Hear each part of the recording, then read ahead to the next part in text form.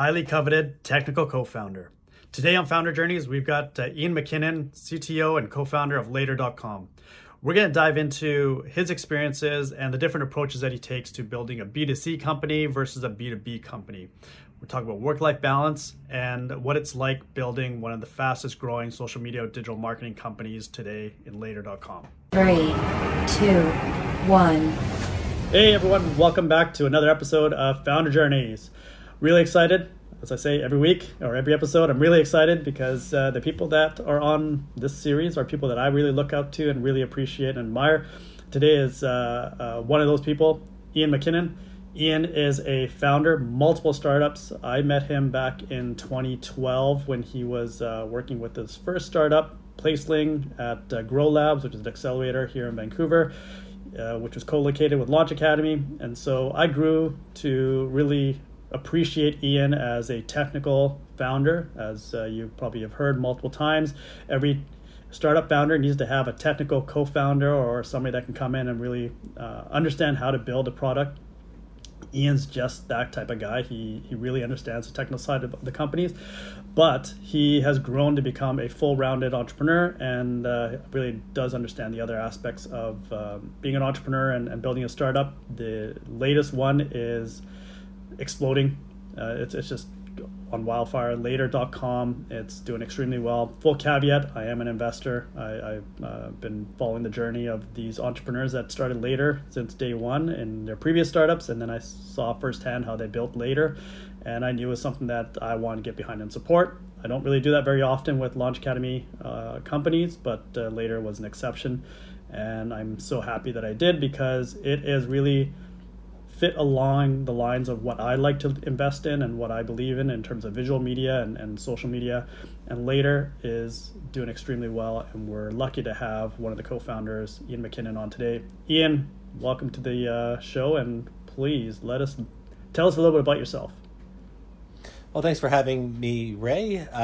Like you said, I'm the technical co-founder and current CTO of Later.com.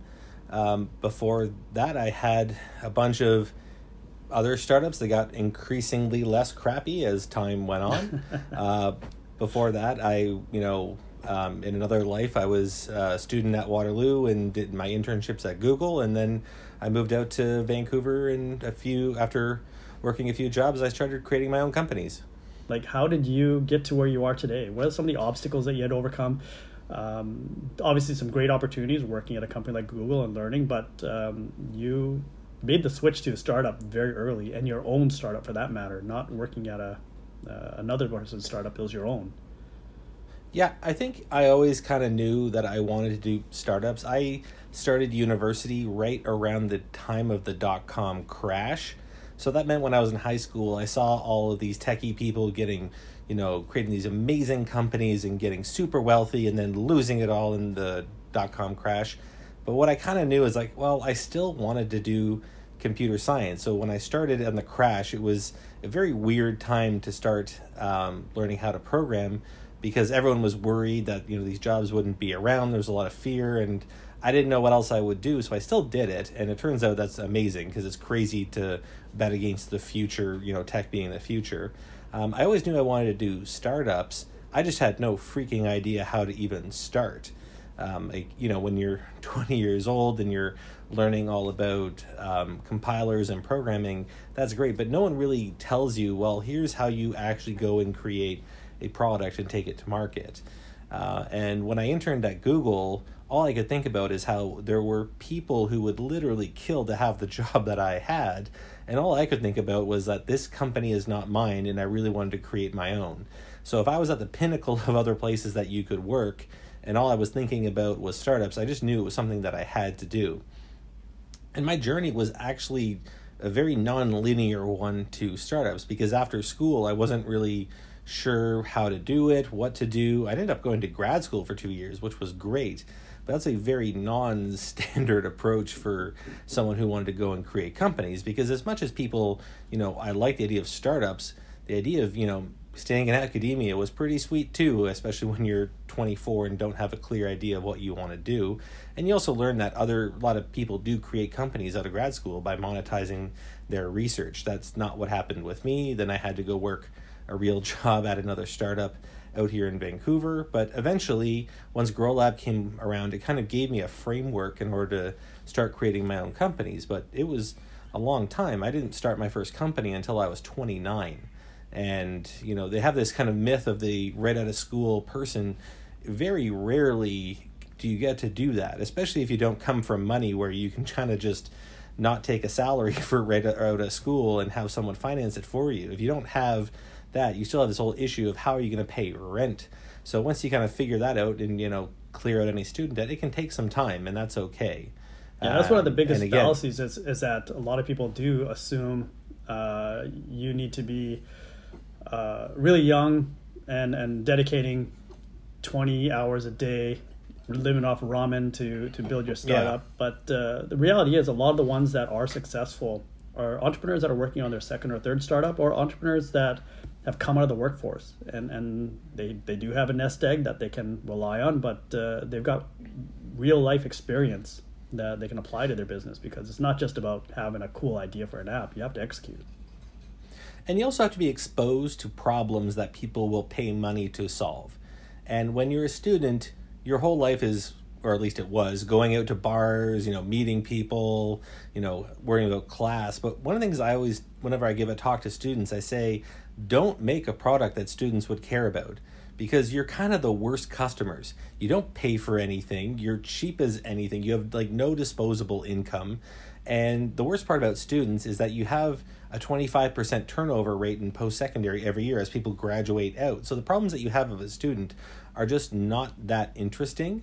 And there's a whole world of other problems out there that businesses have that once you get exposed to, you can realize that, oh, I don't have to make some huge piece of software that millions of people use. Having something that a few thousands of people are really excited about is often a better way to create a startup.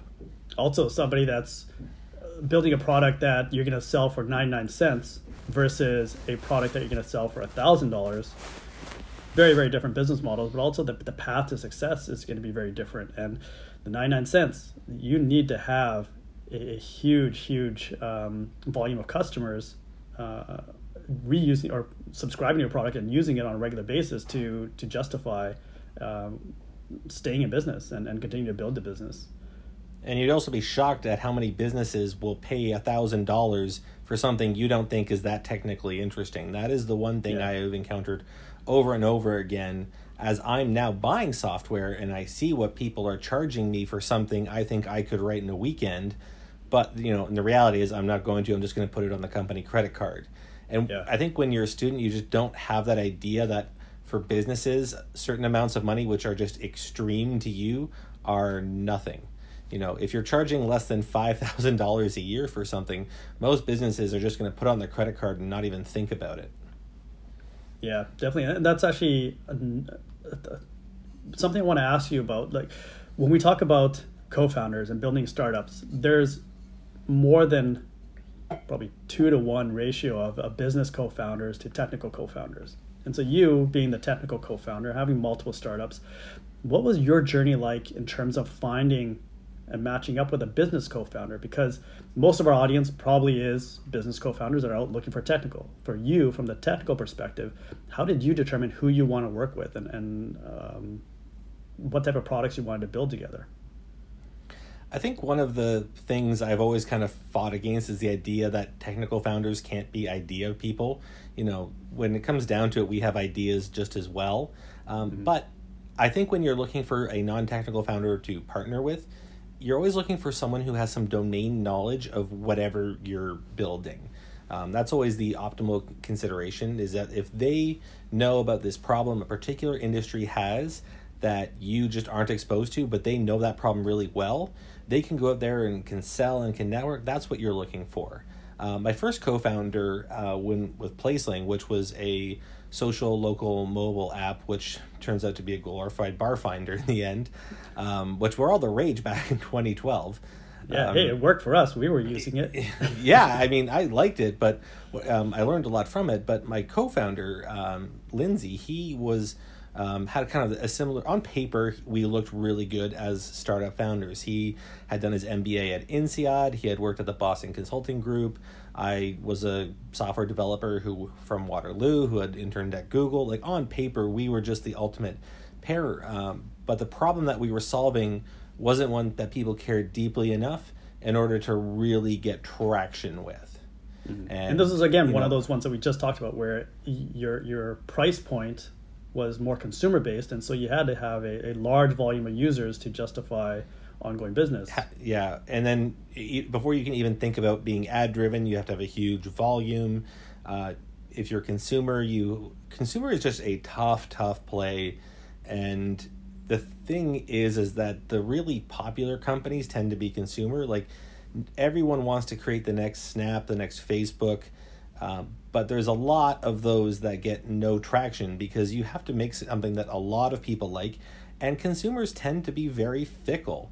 Whereas if you go to a business and say, hey, I have a piece of software that will save you a certain amount of money per year, they almost have to buy it because they are so relentless in terms of cost cutting and optimization that if you make business a slightly bit more efficient, they're going to have to buy whatever you're selling, whereas consumers can be fickle and flaky, might use it, might see some use, might not. It's a much harder game to pin down.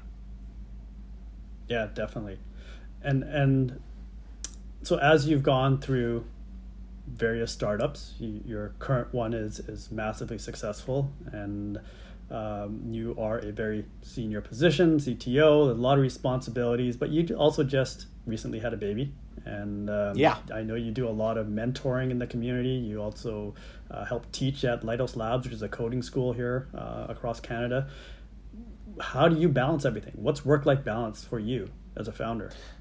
Well, I didn't do all those things at one time, for starters, because so I was an instructor at Lighthouse Labs because I think teaching more people to be developers is the solution to how do I find a technical co-founder. There just is always going to need to be more technical talent. And as much as I went through a very traditional background of started coding when I was 15 and went to a computer science program, not everyone needs to be that. Most of the developing we do day in and day out doesn't involve deeper knowledge of compilers and machine learning. It's very useful to have those in certain verticals. But it was one of my ways of giving back to the Vancouver tech community was being an instructor at Lighthouse Labs. And I had to stop when later started getting bigger. And, once you've taken an investment, you can't really have side hustle. So definitely, investors don't want to see that. Yeah. So it was right around the time that our seed round closed. And once your check to us cleared, that was the time that I told Lighthouse, okay, I've got to go all in on this because, and also competition was heating up. When you have something that's moving, other businesses are going to take notice. So that was the time when, okay, we have to be all in on this and really make a go of it. As for mentorship, one of the nice things about COVID is made very easy to mentor people without any travel time. And one of the things I really hope that we get used to is the idea of these kind of Zoom meetings to get things done. Because for someone who has a baby like me, it's just really easier to kind of pop into another room, spend an hour having a Zoom conversation with someone than going out to coffee. We do that thing of whose turn is going to pay and all this as if my time is, really, the coffee kind of offsets my time. It's just a lot easier to kind of do things over Zoom. So it's really helpful to kind of talk to people that way. And it just makes it a little easier because I can babysit the kid while I shouldn't say babysit my own son. Parent. It makes it parent really, child. Yeah, it's easy to be a parent. I am a co-parent of this little one. It is a lot easier to multitask these things if, I just have to be there in case of fire while I'm, helping some other company or doing my own thing. So these are also some benefits in COVID. Like you said, these are not your core business. Like you've got later, but you're trying to help other entrepreneurs. You're trying to give back to the community, but also enrich yourself by helping others. And I know personally, like I learn vicariously through others while I'm mentoring. Like I always say, if in a mentoring relationship, I should be learning more than I'm giving out because that's why it's worth my time to do so. And when you have to do these in person, well, that's not just that 30 minutes, but it's also that transition time from weaning off of what you're doing to traveling to wherever you need to go, traveling back, and then getting ramped back up to do something. Whereas these Zoom meetings and being able to be flexible with this just makes it so much easier to do those side things. Because I can do it from home. I don't have to make sure my wife doesn't have anything on the calendar. It integrates so much easier into other things. And actually, I got a lot of benefit out of being a Lighthouse Labs instructor, because if you're an instructor or a TA for a year, it really supercharges your network, because you're meeting 20 new software developers every couple of months. Do that for a year, and then once they all graduate and they've been out in the real world for a few years, you now have this network of software developers that is so much bigger than you'd ever get by working at a local company. So it was just a super way of supercharging my network was by being a TA and instructor at a coding boot camp.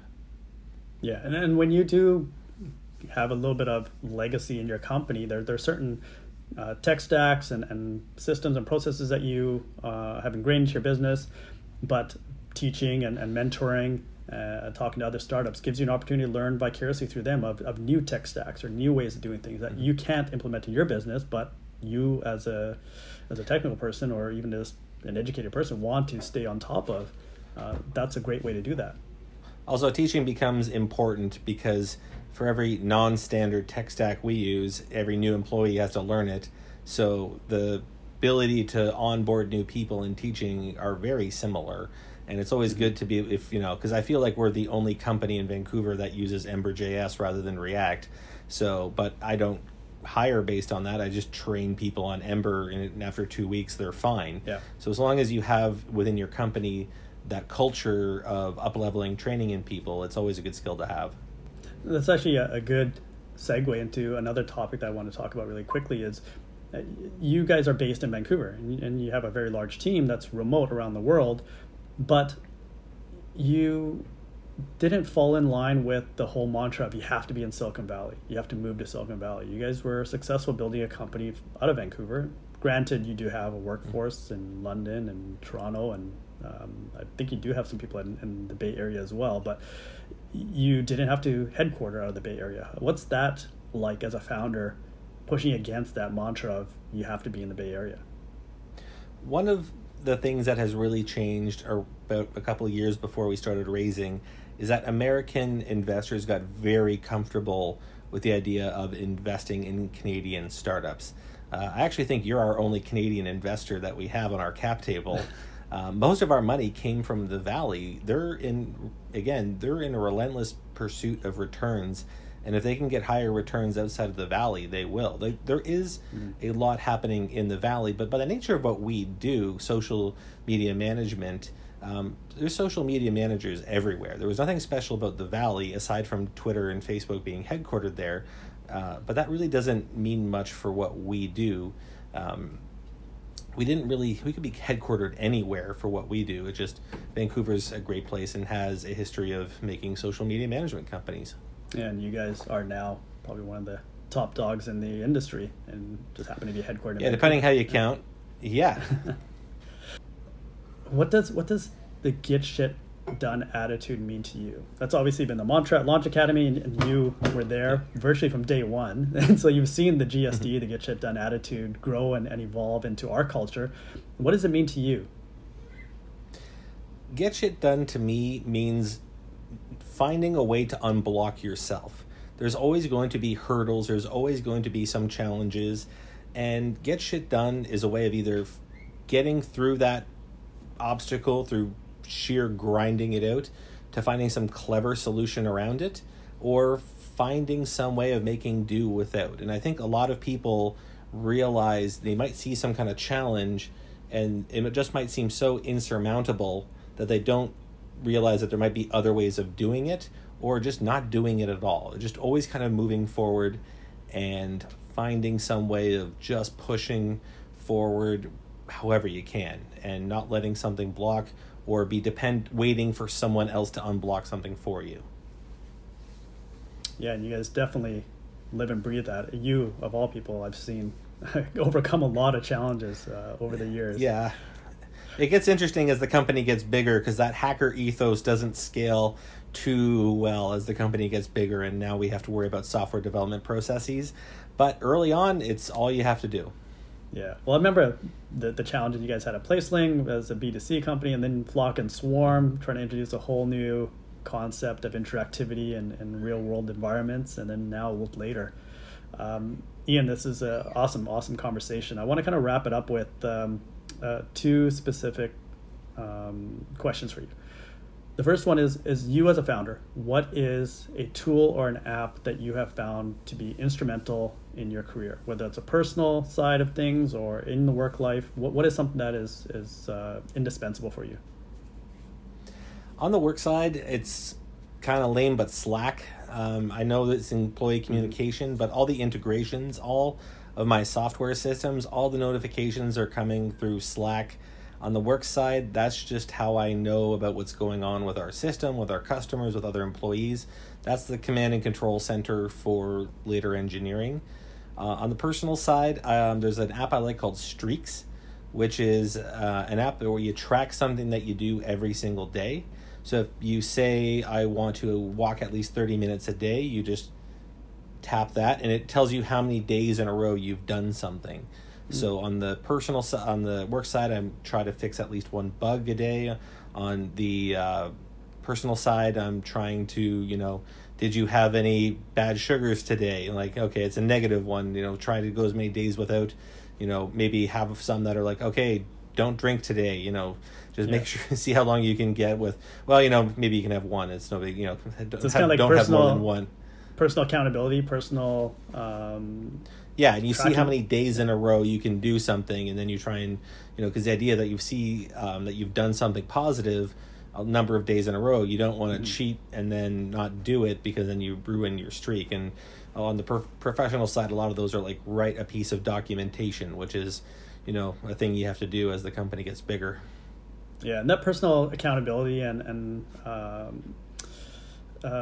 self-discipline is really important. As founders, your days can get away from you and your weeks can get away from you. And especially when you're faced with adversity and challenges, it becomes difficult to have, the proper balance in your life. And so I definitely see how those type of apps are valuable if you are able to put yourself in a mindset where you want to be self-disciplined and hold yourself accountable for what you should be doing. And it's also important for people like me at our stage to maintain some connection to our customers. So one of mine is actually post something on social media, because I can get in my own head down workspace. I forget that ultimately it's a social media management company and I need to have some idea of what social media looks like. Yeah. Another one that I have is answering a couple customer support ticket every day. That is just something, we have so many support people, but one of the things we do at Later is everyone has to do a customer support shift at least once a month. I try and do at least one ticket once a day just to have that connection to our customer and realize that there's real people using our software for their jobs. Yeah, that's truly invaluable, because there's certain things that will just get buried or not surface to you through the staff because they don't think it's important or they don't want to burden you. But at the end of the day, you really want to know those type of things, because that's how you mold and shape what the future of the company will look like. Yeah, it's ultimately you have to solve your customers' problems if there's one big kind of takeaway. Awesome. Ian, you've been really generous with your time with us today, and hopefully our audience appreciates it. I want to close out with a call to action. What's your call to action? What can our audience do for you? We are hiring for a whole bunch of roles. You can go to later.com/careers. Of course, if you're an entrepreneur, go and create your company. But if you're not, go look at later.com careers. We are hiring constantly. Well, even as an entrepreneur, learning from a startup that's on fire is really valuable, and getting in there and seeing how things are really done. It's a great lesson learned. Like, get in there and work for startups that are on fire, and hopefully you can learn what you can apply back to your own business. So, yeah, really appreciate you taking the time today, and the insight, especially from a technical co-founder, is something that we really value, and hopefully our audience found it valuable as well. Thanks, Ian. All right, thanks for having me, Ray.